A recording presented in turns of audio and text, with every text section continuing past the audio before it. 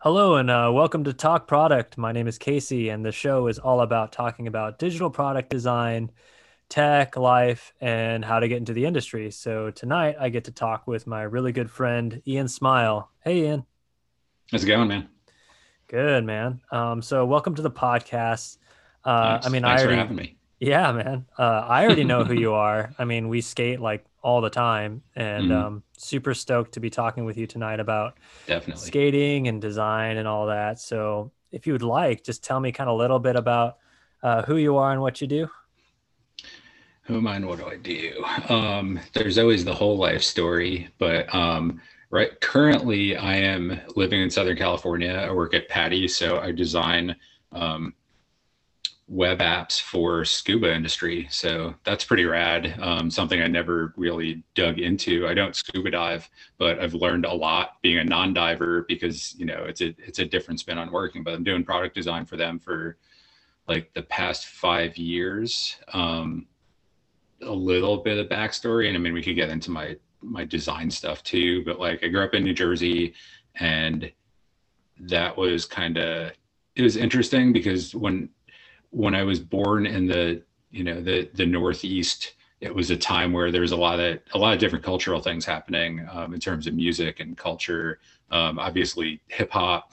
In the I'm old. I mean, I'm gonna tell my age just by telling my stories. Coming up kind of in early hip hop, like Sugar Hill Gang, and then coming up on a steady diet of like Beastie Boys and Run DMC, and there's a lot of good heavy metal in there. And I got into punk rock in the late '80s, and that's a whole conversation we can have too. Um, So but yeah, jealous that you I got to it grow up in was that era because that's like all my favorite music. yeah, it was cool, and it was cool because there was so much like coming up in the '80s. Like I got Public Enemy right when it came out. It wasn't after the fact. I got I missed Minor Threat. Obviously, I'm not that old, but I got it right when I needed it. Like I got a really good dose of college radio when I was like just out of junior high. So there was a lot of stuff coming back, and that was like when Fugazi was getting big, and like that's a lot of stuff that kind of shaped the way I look at the world. I happened upon some college radio station from North Jersey, and like the first punk song I heard was "Screaming at the Wall" by Minor Threat, and then I heard Bad Brains, and I heard Op Ivy, and it's just like the world changes. Like you're like, this is my music, this is what I'm gonna do with my life. So, and like with all that stuff also, there's like a lot of like fashion and culture, and how that influenced my design is another chunk of my story. Yeah, that's dope, dude. That's like I'm also jealous too because you started skating like right when it was like new, right? Like right when it was Ish, like yeah. big and like Right becoming when it like was huge, yeah, yeah, yeah. yeah. It was like Santa Cruz, Vision Street, or I mean, obviously a lot of that predates me with, obviously the Dogtown stuff going back to the '70s, but it was a really good time. Like I started skating in '87 or '88, junior high. Like I happened upon it. My dad had like an old aluminum, maybe it was a Makaha. I don't know. It was an old aluminum, Cadillac wheels. And I just, I'd sit on it and roll down my driveway. And I was like, oh, I want to do this. And I found Skate TV was on Nickelodeon. And that was like, I saw that and I saw what California was. And you see real skateboarding, you see people skating in bowls and stuff. And you're just like, I want to get a skateboard. And you ask to go to the skate shop, and you spend all your newspaper money, working your grunt 12, 13-year-old job, and you dump it all on a skateboard, and that influences the rest of your life. Hell yeah, It's pretty dude. rad. Are And you now I'm here in like Southern California. I was just gonna say, like, do you think young Ian is proud that like you actually did that? Like you got to move to California and actually skate Yeah. like some of the best skate parks on the planet, like where we Yeah. live. Like I feel like Yeah. we're like 25, 50 miles from all the greatest skate parks on the planet for the Oh, most totally. part. Yeah. Yeah. It's awesome. It's surreal. And that was kind of a cool thing. We didn't have a lot, like there was a lot of stuff going on in New York with skateboarding. Obviously, it shut in New York, and that was a huge scene. But in New Jersey, it was kind of smaller pockets. There was a kid down the block that had a mini ramp. Um, but yeah, being here is just unreal. And it was kind of it was a different thing because if you grow up here, you have access. You kind of have access to everything growing up here then, versus all I had was Skate TV and Thrasher and what you could see at the skate shop if they were showing a video, you know? So now being totally immersed in it is completely surreal. That's sick, dude. Yeah, Yeah. when I was Yeah. younger, the magazine that I grew up with was Slap, like Slap Hmm. magazine, Hmm. in its heyday. Yeah. And I would read it and like I would draw the different skaters because I mean I'm still into drawing. Like I still love to Hmm. draw. I mean, I don't do it Hmm. professionally, but it's something that I'm still like super passionate about. Of And I course. grew up like drawing those like different skater poses from Slap Hmm. magazine. And yeah, I mean, I grew up skating curbs and because we didn't really go to very many parks when I was younger. Like we kind of just skated flat ground, skated curbs, skated to and from like the gas station to pick up like Hmm. Slurpees and stuff. Um, but didn't get too much into like actual vert, which was cool when I moved back to Orange County and then you and I like linked together and Hmm. you taught me how to skate vert. Like you taught me how to skate like my first, Yeah. you know, Transition's the best. transition stuff. Yeah. Yeah. Yeah. Yeah. Yeah, and we didn't have that at all in New Jersey. It was like it was literally my curb until my dad helped me build. I built like a 2.5 foot spine ramp that I just had on like the side of our house that I'd kick around on and terribly. But there was a roller rink in our town that was kind of famous that did a skate night. It was like this is 1988, maybe 89. It's probably 89. And like Tuesday nights, they would open it up, and one of the local skate shops would bring in launch ramps and you know flat rails, and it was pretty rad. They had wall ride contests and stuff. Like it was really cool. So that was kind of the thing. And I found out years later, Mike Vallely and Chris Pastras and Rodney Smith and all these like New Jersey, New York guys were there skating. So it's like now there's footage that I'm seeing way after the fact because I was a 12-year-old kid. I didn't know what was going on, but For they were sure. there Yeah. skating. So now it's like all this footage is showing up on YouTube. Like Eric Monroe, this guy who's a photographer, he's been posting stuff lately, and I'm like, holy cow! Like I might be in that crowd. Yeah, it's pretty rad. That's dope, man. Yeah, it's pretty rad. Yeah. We went to like some skate parks. Like we had a couple, but they weren't very large and they were mostly built for bicycles, I think. Because Hmm. it what like the way that the flow worked a lot better if you were on a BMX bike versus if you were pushing around a skateboard. Like the pyramid was too large. It was Yeah, way too large for a skateboard yeah, in my yeah. Or like hometown skate park. tabletops. Yeah, Hmm. yeah. And you didn't have any stairs and everything was like right angles. Like Yeah. you had some weird embankments. And like my wife and I, we recently went back and I wanted to take a trip down memory lane and I wanted to see that skate park again since Mm-hmm. you got me back into skateboarding essentially. Mm-hmm. So I wanted to check it out and revisit it. And I was like, holy crap, how did I ever skate this when I was a kid? Like, Yeah. this is so gnarly. Hmm. Yeah, definitely. It's a totally different perspective. But also back then, it took a lot of work to even find a skate park because it's like I saw there's one skate park called Madness. I'm pretty sure called Skateboard Madness. It was called. It was like way out on Long Island, and it was featured on Skate TV. So you have to like get a phone book, or you have to call information, I guess, and find out where this place is because they're like, oh, out on Long Island, there's this indoor skate park.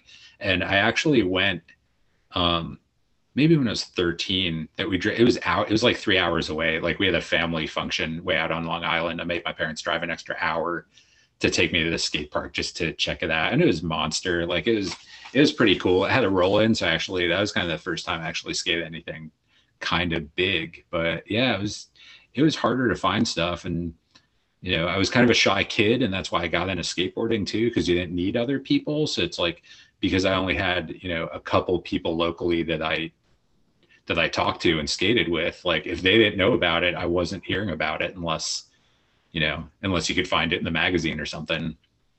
Yeah. And that's one thing that I really connected with skateboarding when I was younger. Cause like I was diagnosed with ADHD when I was real little, and now I have adult ADHD. And with people with ADHD, they tend to do more solo, like I was into track and field You know, Hmm. I was into skateboarding. I was into Hmm. surfing when I was younger too, but I never really connected or cared about team sports. Like that wasn't my thing. Hmm. Like I wasn't competitive. Like I did not Hmm. care at all. But I loved to challenge myself. And I found that with Hmm. skateboarding when I was a kid, like learning to ollie up a curb just felt like the best thing ever. And then ollieing off a Hmm. curb, then learning how to do Hmm. kick flips and stuff. And um, it's very much like a solo act. I mean, you can skate with friends, but for the most part, it's a battle with yourself, Oh, really. totally. Totally. You know? Yeah, and it's just it's kind of good for, I mean, now it's kind of very much a different thing, I think, but there's still like the misfit aspect of it. Like I think it's funny that you brought up drawing stuff out of the slap, because that was kind of the one of the things that got me into art is, I wasn't great at math. I wasn't really interested, and I was more creative focused. And in like 86 probably, I was doing BMX. Like before I skated, I did BMX. I got a Diamondback freestyle bike, and I would buy BMX Plus magazine. And Bob Harrow did this comic called Radical Rick, and I kind of learned how to draw from redrawing Radical Rick plus like Bloom County cartoons and stuff. But that was like one of the first things I remember about getting into art and seeing it paired with a sport, and just being weird and being kind of outsider and seeing kind of the excuse me, the subculture aspect of everything too. That it can be more than just, it's more than just riding a bike. You start seeing like the fashion and how people, act around the sport isn't the same as how you act in a football situation or something, Oh, for organized team sure. sports. Yeah. Yeah. Yeah, for sure. And what I loved the most about skateboarding is there was no schedule. It's one thing that I hated Oh, when I was in totally. team sports, like when I Yeah. was in baseball. I loved baseball, but I hated having to devote every Saturday morning to it. Like I'd much Hmm. rather just wake up on my own, call a buddy, and then meet up at like in front of the elementary school to skate a three stair than to Yeah. feel obligated to show up for team practice. Like I hated it. Yeah. My parents saw Yeah. that early in me, and then they just decided that it was cool with me to just not do it anymore. Hmm. And then I got into track and field in high school, and that was kind of a different story. Like that was a Yeah. little more free form, and it was long distance running. So I kind of, you know, we had practice, but it wasn't like traditional, like team sports at all. You just kind of Hmm. decided when you were gonna run, you would run with the group, and at the end of the day, you were done, and then it's just like whatever. Yeah. Yeah. Yeah, cool, man. So like with your design, like, how did you actually get started in design? How do I get started in design? More um, archaic technology talk. I went to, I spent so much time in art classes in high school. It's kind of ridiculous. I got really deep into photography. My painting skills were lacking, but I could draw. Um, and I went and I talked to this other teacher who wasn't my main teacher I spent most of my day with, and she's like, oh, I have this program that I want you to see. And it was Photoshop. It was like Photoshop 1 or something, because this is like 1992, maybe. It's like right when Yep. Photoshop came out. It's probably $1 million for that program. But they had a Mac. Like I always had computers. Like I had a Commodore 64 when I was 12 or something. And, played games and learned a little bit of basic code when I was a kid, but nothing. I mean, it's more copying out of a book than really understanding it. But she was like, "Oh, you got to check this out. I know you're really not into painting." So it was like I got in that, and I started. I guess they had a scanner. I don't know. I remember taking a picture of the Beastie Boys out of like a magazine, whatever, and putting Photoshop filters on it, and just like playing around with like, oh, the chrome filter, like there's like a weird saran wrap filter. It was kind of ridiculous, but it was like Yep. you could put type on top of it and do kind of weird effects and stuff. So like that was kind of a trip. And then also in the same room, they had a computer that this computer, I guess computers science teacher, maybe, because this is high school. He's like, oh, I see you're doing that. You should check this out. And it's CompuServe.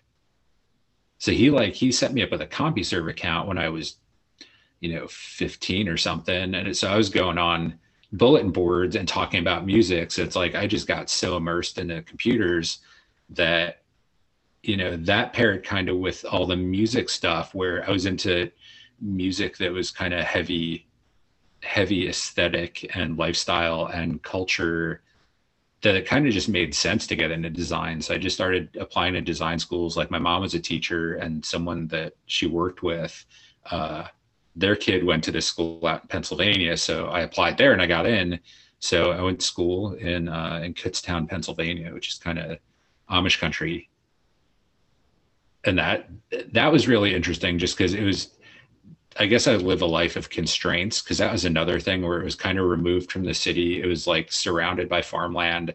There were some cities. There's one really big skate park called Magic Skate Park out in Reading, which is an asphalt park. Is insane. It's so rad. When I found that, I was like, oh my God, like this is, I want to live here, you know. But yeah, the design program was good. And because I was getting into design at a point of transition where the internet was starting to get big, you know, bigger and more, you know, kind of website driven, not just text, you know, and IRC. Like it was starting to, you know, GeoCities was starting up. There was WebCrawler, like it was actually building websites. I got kind of a mixed bag of learning in that they taught a lot of traditional design. So it's like we got a lot of typography.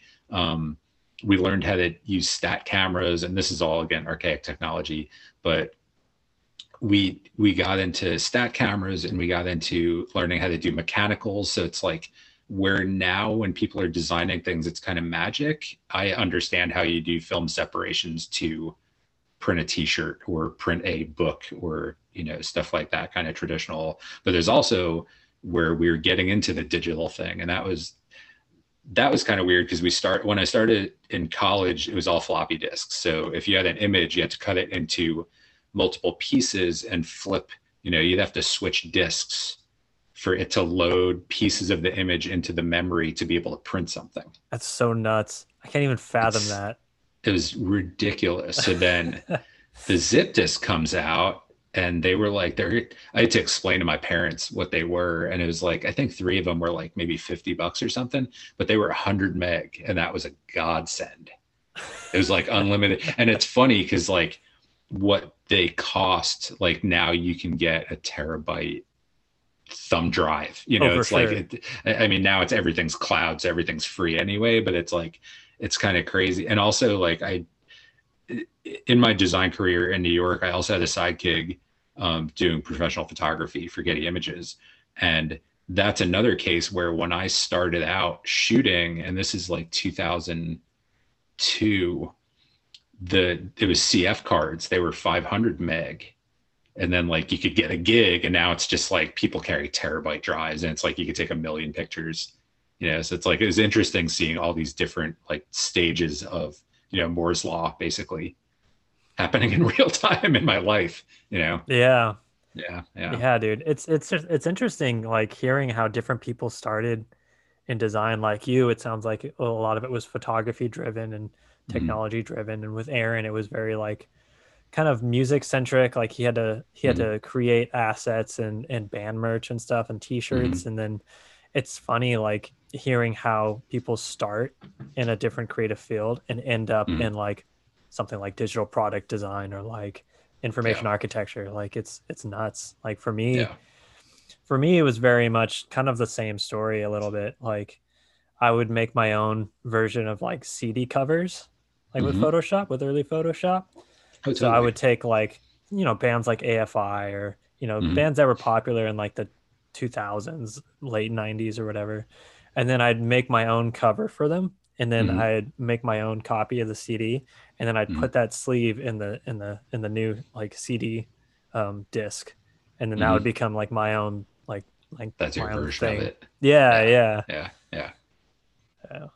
And that is super punk rock, and that's what was kind of cool is like, you know, if you look at the history of the Beastie Boys and like Glenn Friedman's photography of them, like they have such a specific look. Run DMC had a thing, you know, punk rock had a thing, and you know, it didn't come from nothing. Like they created it, you know, everything's kind of collaged together. So it's like, that's where the punk rock and like the DIY stuff, like I started making zines in college, and then that, you know, that translated into the way I look at design. And like also another thing that came out in, I guess when I was in high school, was Ray Gun magazine.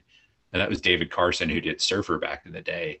And he just did all this experimental stuff that was like the most punk Sick. rock stuff ever. Like it was so crazy. And it was just like, he actually did an interview with Brian, and this is the most punk rock thing in the history of design, I think. He did an interview with Brian Ferry, and Brian Ferry wanted to approve it before it ran. And I guess the magazine didn't want to let him approve it. They wanted to run it as they felt, as it was done. And there was like a bunch of tension back and forth, and they ended up running the interview in dingbats. Like that was the compromise, and that was just kind of a like we're gonna run it, So it's like if you have OCR now and you wanted to scan it, you could probably read that article. But it was like there's just lots of cool, art. That's what's great about art and design is there's always this like rebellious aspect of it, and that goes into the skate stuff too. Like that's the stuff that makes it cool, super sterile skateboarding and corporate skateboarding doesn't really have any appeal to me. I mean, there's value to everything, but like the stuff that's really cool that I want to be a part of is kind of grassroots. I do a lot of work with skate nonprofits, and I'm creative director for Skateboarding Hall of Fame. So it's like, that's been really cool. And that's where you really get, you get into the history of it and seeing what Craig Stessix created in terms of an aesthetic for skateboarding and how that's totally permeated everything for decades. Like that's pretty powerful.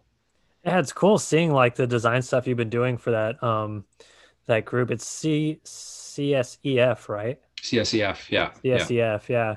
It's cool like seeing all your pictures with all these like famous skaters and just hanging out with Mm-hmm. them and making banners for them, and it like makes me super jealous like seeing those photos that you post on Instagram. Mm-hmm. And And that, that's a cool thing.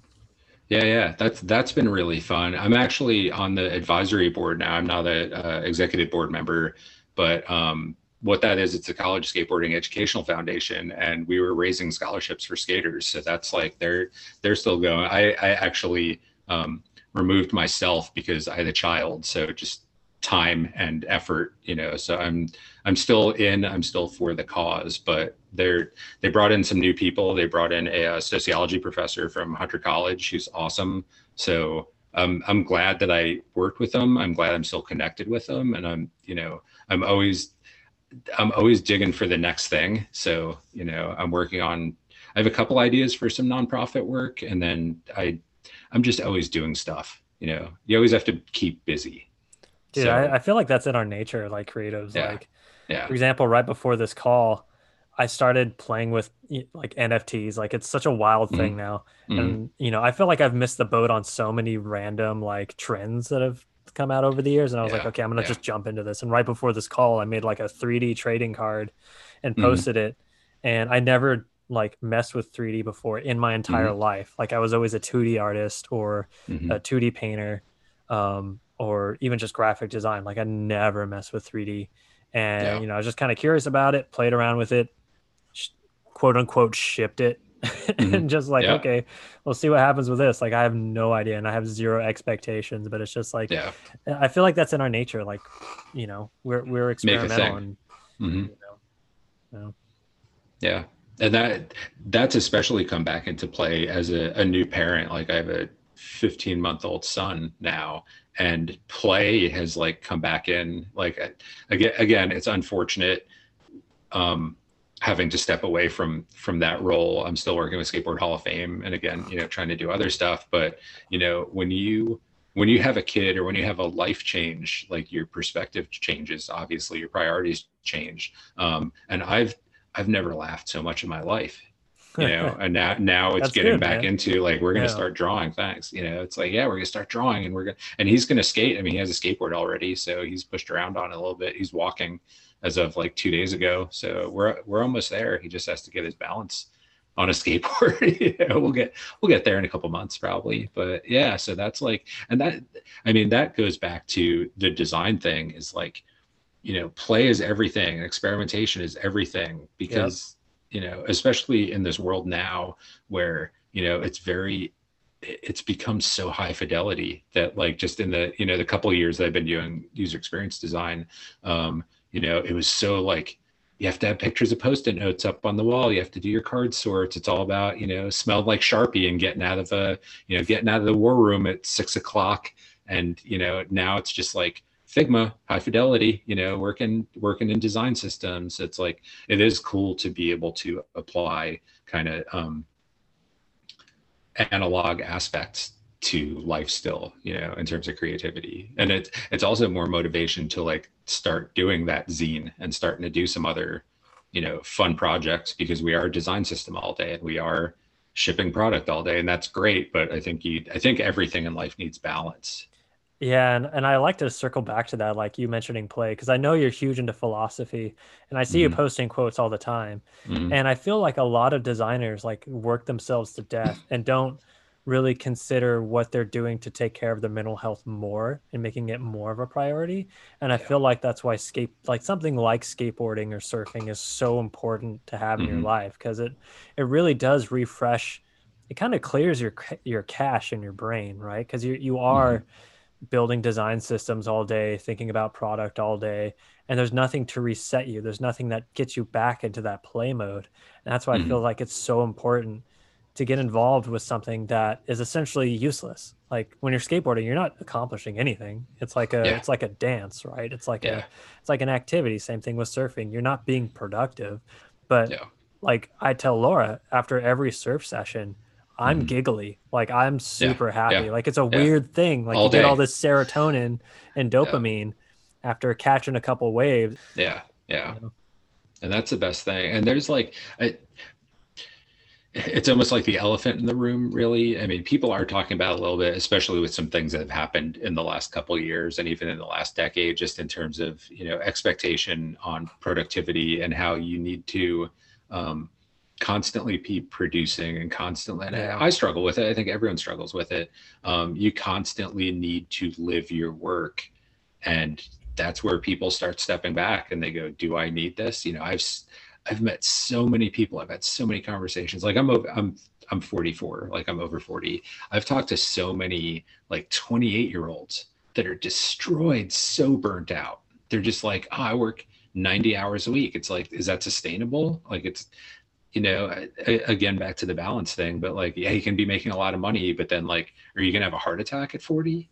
Yeah. Are you going to hate your job forever? Like some people are happy with it. Some people are fine doing that and living the life 24 hours a day for, 70 years of that career. But I don't know. No, and I've met a lot of designers in my life, and you're definitely one of the happiest designers I've ever like engaged with or like hung out with. Like seriously, and it's because like you have that real balance, and it's so important. Like you need that. Like I was Yeah. like that in my 20s. I in a sense sacrificed my entire 20s to Mm-hmm. work because Mm-hmm. I didn't have a prestigious education. I wasn't super you know, I didn't take a whole lot of AP courses in high school, and I didn't Mm-hmm. have a family that had a lot of money.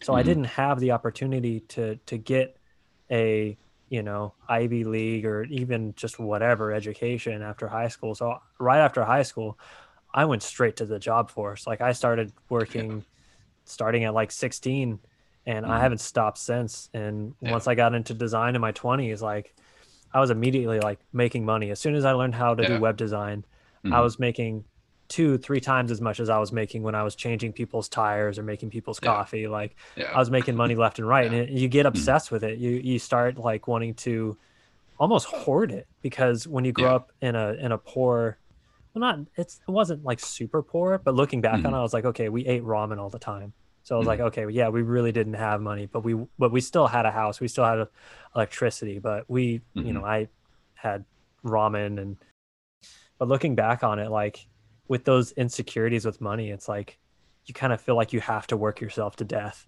And that's what I Yeah. did from like 19 to Mm-hmm. 29. And I was super depressed, like around 27, 28. I went through like a depressive episode, and I Mm-hmm. had to like reevaluate what I was doing with my life and how I was piloting my life in a sense. And I had to make a change. And Mm-hmm. ever since I started 30, and now I'm 33, like I'm a totally different person. Like Yeah. getting away from where we lived before, forcing ourselves to move Orange County in a different environment. You know, my wife can focus on school now, and I Mhm. can focus on my mental health and be able to surf and skate. And, you know, I'm like a totally different person now. It's weird. Yeah. Yeah. Yeah. Yeah. I definitely feel that. I mean, I did 20 minutes, 20 years in New York, which is, pretty, and I didn't work in ad agencies. I mean, I worked, most of my career was, kind of more in-house corporate work, some e-commerce. The last like 9 years that I was in New York, I worked in travel, which, it was marketing, design, and brochures and microsites and a little bit of everything and some product, some UX, depending on what year it was and what their initiatives were. But it was kind of a volatile company because travel's volatile based on world events, and especially now, I mean, we're seeing impact everywhere, especially at my job now, which is a sport and leisure industry that revolves around, a good part of it revolves around travel. So at my last job, I was 39. I was burnt out. The company got slammed. They cut a ton of people. I got cut. um, didn't make it to 10 years, didn't get my gold watch, whatever. Right. Yeah. It, and it was kind of an opportune time to get out of New York. And I just, my wife's kind of lived all over the place. Grew up down south, in DC and South Carolina, and went to school in a bunch of different places. And I never really lived anywhere else besides, when I went away to school, I was just always kind of New Yorker for my whole adult life. I lived in Jersey City for a couple of years, but I was kind of just like, I need a change. And she found out about, it's called the iAsk Summit, is an industry thing for skateboarding. So she got me a dog, and I spent a couple months walking the dog and working on some design stuff and planning our exit. And we got in our car and drove across the country, timed with iAsk Summit. So it's like I moved here. It was like May 2016, and we landed in Anaheim, and we didn't have a place to live. We were staying in like Airbnbs and didn't have jobs. Like, it was kind of cashed out some 401k, and I was like, I'm gonna try this. I'm gonna try to get in the skate industry. So like the first day I was in a room with Jeff Kendall from Vision, who now runs Santa Cruz Skateboards up in up north. Paul Schmidt Sticks, just all these guys, Steve Van Doren from Vans. It was like all these kind of skate legends. And I was in a room with them. Guys from Tony Hawk Foundation were there. And the guy that was running the summit was also running Skateboarding Hall of Fame. And he was a little bit younger than me.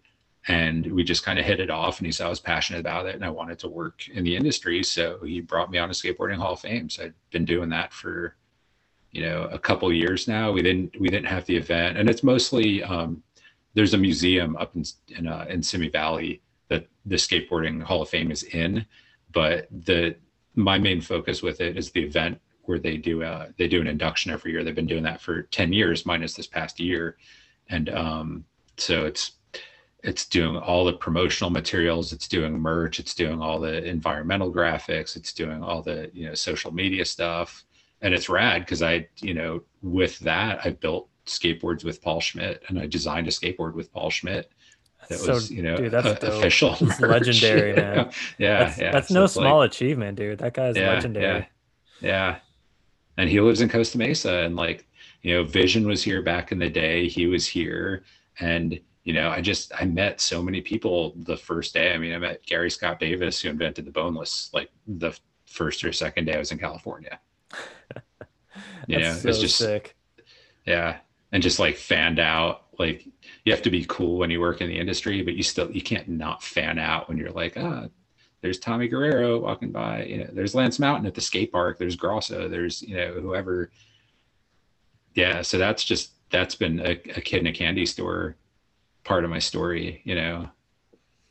Yeah, this is definitely the place for skateboarding. Yeah. Like you see those celebrities just in just small skate parks like all the time. It's nuts. Yeah. Yeah. Yeah. And it's just like you realize that they're just people, and like they'll give you advice, which is ridiculous. Like when I shot for Getty, like I shot Tom Cruise, I shot Tim Robbins, like just all these ridiculous, like the top actors in the world. Like you shoot a red carpet and they're just there. Like I shot fashion, and you know, the red carpet would be surrounded by all these super famous people. And you're just like, oh my God. And then after a while, it just becomes work. So you kind of get like not, I guess, numb to it, or you just realize that Right. they're just people and that's their thing. So it's kind of the same thing here where like, yeah, you fan out, but like you can also be skating in Lance Mountains, like kind of side eye watching you, or you know, Hasoi gives out tips to kids. Like, you know, he gives out if you're skating in front of him, he'll tell you how to do. If he sees that you're doing something wrong, he'll give you a trick tip, and that's like, imagine being 8, imagine being 12, imagine being 15, and like, you know, Tony Hawk's at the skate park and he tells you, oh, flick your foot that way instead. Yeah, dude. And It the doesn't even kids make around here, sense. they're on the next level. Like, That's why they're so good. yeah, the little kids around here, they're just like you remember going to Laguna and seeing those kids like drop in on the deep end just Mm-hmm. Oh, casually. totally. Yeah. Yeah, 12 it's foot. Yeah. dude, Yeah. Yeah. there's a couple of little kids that like have huge Instagram influence. Like they have a Mm-hmm. ton of followers and they're Yeah. just like you drop it in 12 feet. Like Mm-hmm. it's nuts seeing these little Mm-hmm. kids like skate in person. Like I don't know that even when I was younger that there were kids that were that talented in skateboarding. Like it's going to be crazy seeing what skateboarding is going to be like in the next 10, 15 years. Yeah. Yeah. I will say though, with all that though, I still like my story better.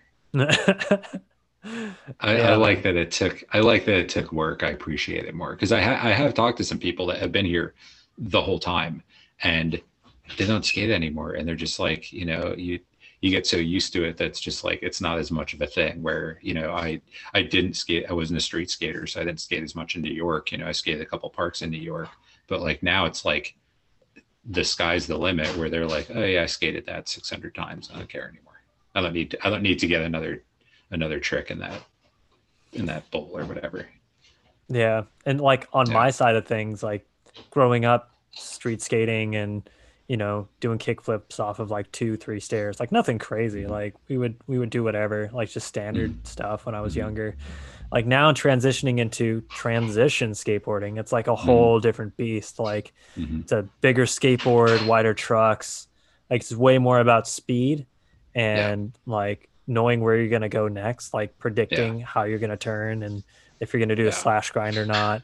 Mm-hmm. Where with like skating curbs, you can go super slow and pull off like really cool tricks. Like it's a Oh, whole different totally. paradigm. So it's like Yeah. I'm almost learning how to skateboard all over again.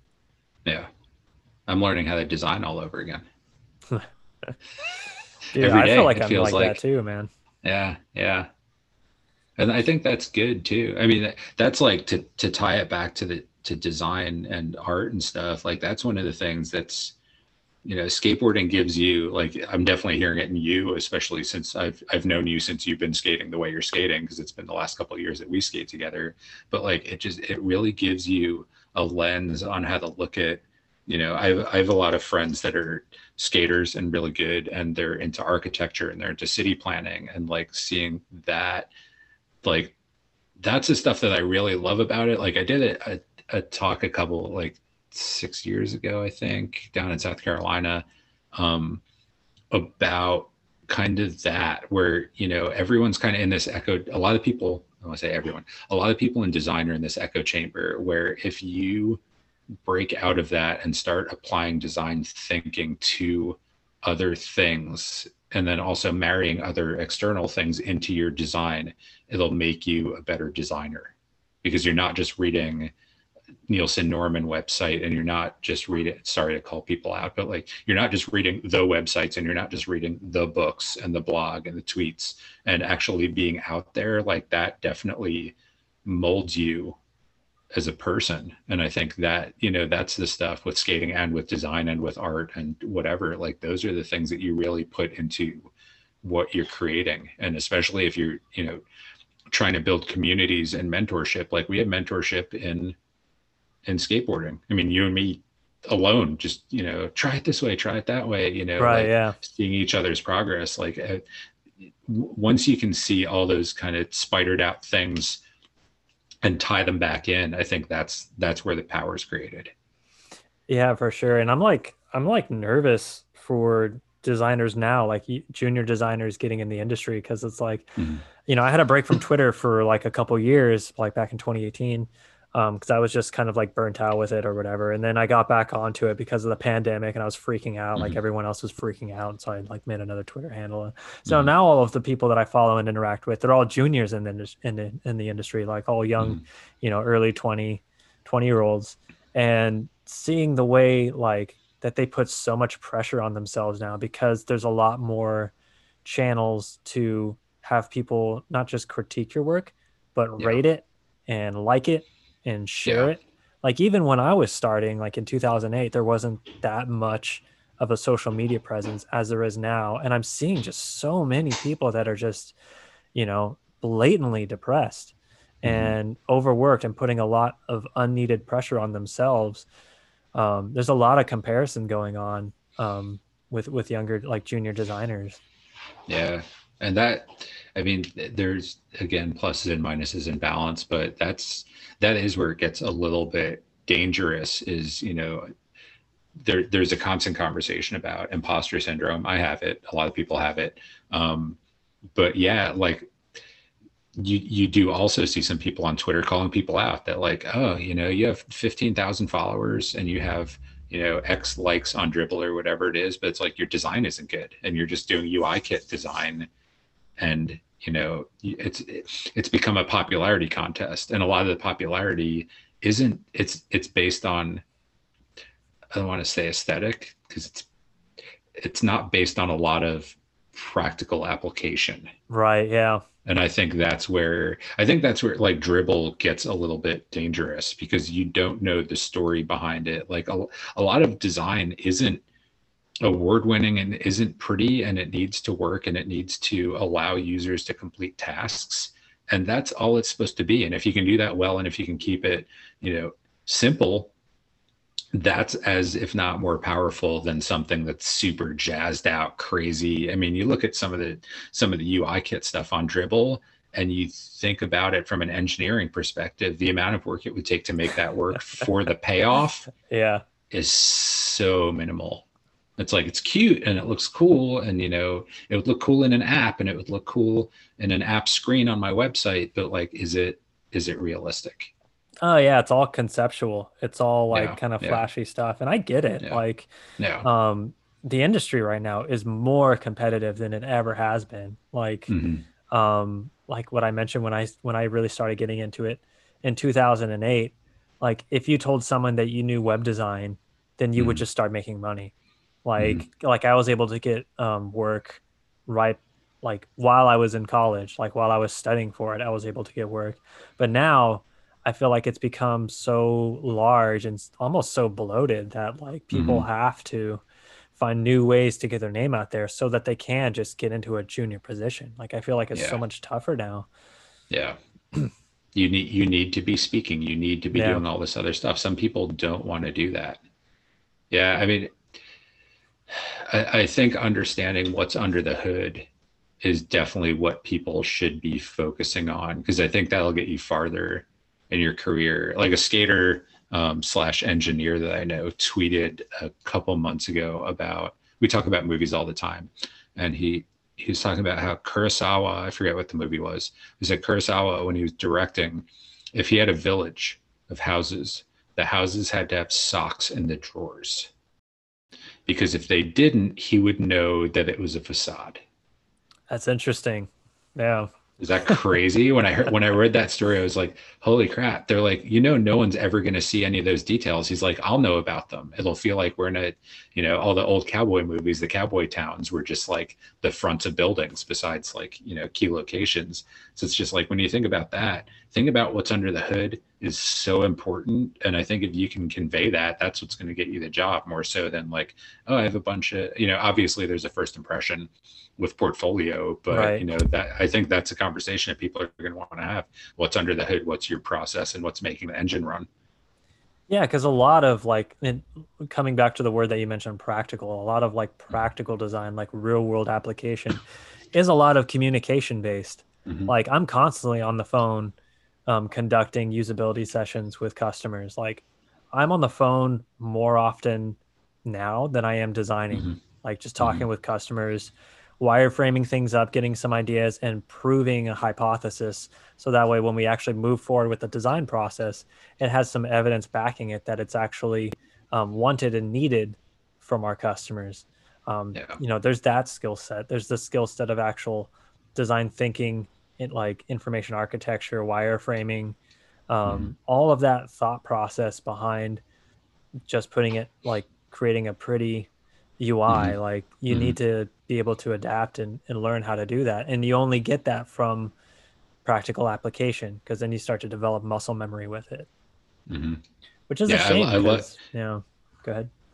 No, I was going to say, I love that Aaron said that this is a relationship business Yep. in your interview with him. Like it is so true. And that's like, that's one of the things that I would tell my younger self, because that's one of the things I didn't really cover in college was client services and how they deal with people. It was more, actually creating design versus we didn't have any business of design classes, or I don't remember any conversations about it. It was kind of like you're a graphic designer, then you become an art director. It was never about budgeting or anything, or you can become a manager, you can do this. And excuse me, I would hope that's changed in design education, but I don't know. I mean, I would assume it some schools it has, because I think now it's like it's talked about a lot more. There's so many aspects to being a designer, but some people want to sit in Photoshop all day. Some people Yeah. want to do InDesign, and there are people doing print design all day and they're fine with it, doing production work. Like there's necessity for everything. That's the great It's thing about this industry is like it's so ambiguous. Like mhm. you can be in design and there's like 100 different mediums Yeah, to create, yeah, hmm, yeah. Like for And it's good me, and bad. yeah. Yeah, Yeah. Like for yeah, me, yeah, I didn't design a single t-shirt. Like when I yeah, got into design, I was straight yeah. into the information aspect of it because I started Hmm. with web design. So I was more or less coding, creating websites, creating WordPress stuff when it was Hmm. early, Hmm. even managing people's MySpace pages like way back in the Yeah, day. So I yeah. never dealt with print, but there's some Hmm. amazing information based, really technical designers that started in print. Yeah, yeah. And there's value for it. And back to David Carson, like his book Print is Dead, but it's obviously not. That's always been the case of like, oh, the old thing's going to go away, but it never really goes away. It just changes. Yeah, that's very true. That's the Yeah, thing about this industry is it's constantly changing. yeah, yeah. Like I was playing with this 3D software that I just learned 3 days ago. My boss Hmm. sent it to me. It's called Hmm. Spline, I think.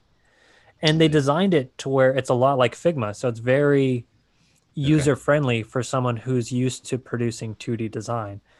Oh, So cool. it allows you to create 3D assets on the fly. Like I was able to create like really cool cylinders and colorful gradient like balls and cubes and just whatever. Like I never played with that stuff before, but it's Mm. another brand new tool that I can use to create, visual assets. Yeah, yeah, yeah. Figma is definitely they set the mark on what you have to try to achieve with software. With cloud-based software. It's so incredible what they've done. Just the level of interaction that you can build. Like the prototyping is amazing, and it used to you used to have to use a bunch of different tools. Now it's like kind of everything. Even just being able to have like non logged in users being able to comment. You have your subject matter experts go in there and rewrite things on the fly. Like that's surreal, because what that used to take even a couple years ago was so much work. Yeah. you know And just seeing like yeah. other people's cursors like on Mhm. your art boards. Like Yeah, the first time I saw that, I was like, the fuck is happening? Like I've yeah, never yeah. seen two or three Hmm. cursors on my artboard before. And it Yeah, like blew my mind. And before that, yeah. I was using Sketch. But then if I wanted to animate it, I had to use Principal app. But then if I had to Hmm. connect that in a workflow, I had to connect that to InVision. Hmm. And it's just like Yeah, there's all these different tools, and you get like kind of tool drunk. yeah, You know what I yeah. Oh, mean? totally. Yeah, Yeah. and tooling gets dangerous too, because you need to know fundamentals also. Yeah. You know, yeah. And the multi cursor, there's a funny someone said like, oh, you should go. create an account with your CEO's name. For paranoia, have them drop in while you're doing like doing a workshop and stuff like that. I mean, that's kind of funny, but like people making notes to each other is like super helpful. Yeah, yeah. And like there's a constant, people will have emoji wars every once in a while, like when we're losing it at the end of the day, just like start throwing emojis into around people's work, smiley faces or something. Or just be a complete jackass and bump up like one of their paragraphs by like point 0.1 font size. Just stupid petty Yeah, shit. yeah, yeah, yeah, yeah. But it's Uh, fun, and it's definitely changed the way I work. Like the last year alone has been like phenomenal for my career. Like it's been so rad. Like I work with a really good team.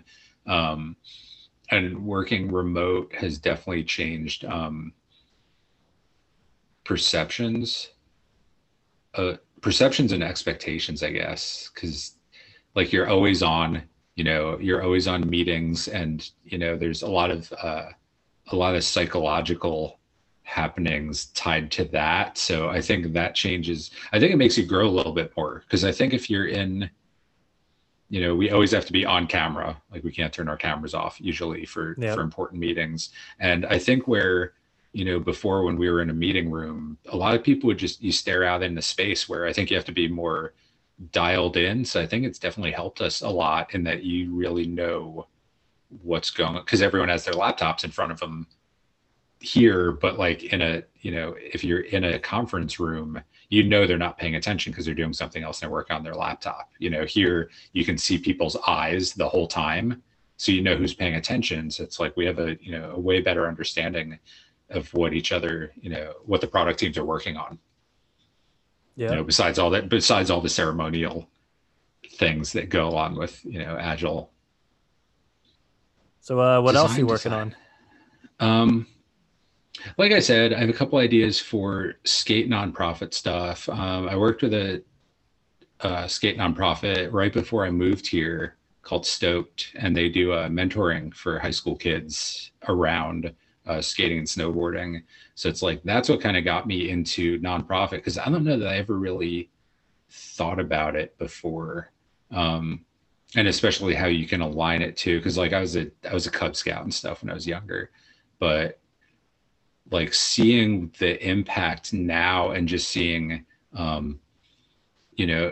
inclusion in skateboarding is such a huge topic, which is incredible. People of color, indigenous people, um, that's really cool. And that's one of the things. I mean, I kind of want to talk a couple more minutes, because I wanted to throw a couple takeaways instead of just my biography. Sure. Um, like that's one of the things where, if you skate, there is a group for you, be it a social group, especially now, because everyone skates, which is amazing, because it's always been kind of mostly guys, and then females were the outlier, and there were some amazing female photographers going back to the beginning, going back to the 60s and 70s, that are legendary, that are in the Hall of Fame because they were legendary. But yeah, like it shouldn't have ever been separated. It's kind of a weird, it's not like the NBA and the WNBA. Like the playing field's been kind of leveled, which is awesome, because it's skateboarding. It's not supposed to be this thing, it should be for everyone. So it's like there's so many nonprofits that, no matter who you are and what your deal is, you can find someone that will skate with you, will help you become a better skater, and will help you help other people. So that's where my nonprofit, like that's become kind of a passion project for me. It's important that we're giving back, and that's kind of the punk rock thing too. Like punk rock, like we created, I was a show promoter, I did zines, like that was all about giving back to the community. And it's not like I don't see that in pop culture, or not in pop culture, but like in pop music. I don't really see that giving back and creating community. And maybe it's there, I mean, maybe I'm ignorant to it, but like with punk and hip hop, there was breakdancing, there was emceeing, there was DJing, there's graffiti, there's a fashion aspect of it. Same with skateboarding. Like there's so much that you could be involved in, that regardless of what you do, you can get your hands in it. And, people always ask me because they see me, I mean, whatever, they see me doing what I'm doing, and I'm not trying to push my chest out about it, but, I do have a lot of people hit me up and they want to get involved, and they ask me how to get involved. And like, I've a couple of the students that got scholarships from CSEF were building skate parks in their town. They're getting skate parks built in their town, sick. and they were trying to build mentorship programs and, skate programs and stuff. And it's like, if you want a skate park built, talk to Tony Hawk Foundation or don't. There are other ways to get money. And do you need a 6-foot bowl in your town, or do you need a mini ramp? And, if you can get the people in the town to see value in it, that, where, it used to be, oh, they're going to cause trouble. Now it's like, it keeps you out of trouble. It kept me out of trouble. I mean, there's always stuff that goes along with anything, but like, if you can prove the value of building a skate park in the town, they're probably going to say, oh, we're going to set the rules, but we'd like to do this. And that's pretty powerful too. Yeah, especially when you're like a young kid and you have all that energy and you want to get into some bullshit, right? It gives you an outlet to get all that Mm-hmm. energy out. And, I Mm-hmm. was kind of the same way too. And you see that with some of the local parks around there, like you mentioned, like with punk rock and skateboarding, giving Mm-hmm. back to the community. Like you don't see any other leisure activities like skateboarding that are building Mm-hmm. parks, that are Yeah. building DIYs. Like there's a couple of DIYs down the street from my apartment that, they have their set of rules and everyone follows, Mm-hmm. everyone respects the park. Yeah. And you don't get that with anything that's unlike skateboarding. Yeah. Yeah. And just seeing like what Vans is, they're them. They have the money and the reputation to be able to do it. But what they've done for ecological disasters, when Houston happened, when Right. whatever's going on, and where a town gets hit, they show up with sneakers and they show up with clothes, and where people lose, everything. Vans has, I mean, that's why Vans is one of my favorite companies on a lot of different levels, besides the legendary status, within skateboarding and surfing. But like what they do for communities is amazing. And they give out so much product. And there are whole towns of people wearing Vans that lost their shoes in a flood or in a hurricane or whatever, whatever it was. And that's like, again, that goes back to the, skateboarding is powerful. I think that's so rad. And it's not just Vans. I mean, there are other brands that do it, but like Vans is they're very culture focused, and they're very people focused, and they care about people. And that's why I'm calling them out, you know. For sure. That's another thing that's great about skateboarding is there's such a low barrier to entry.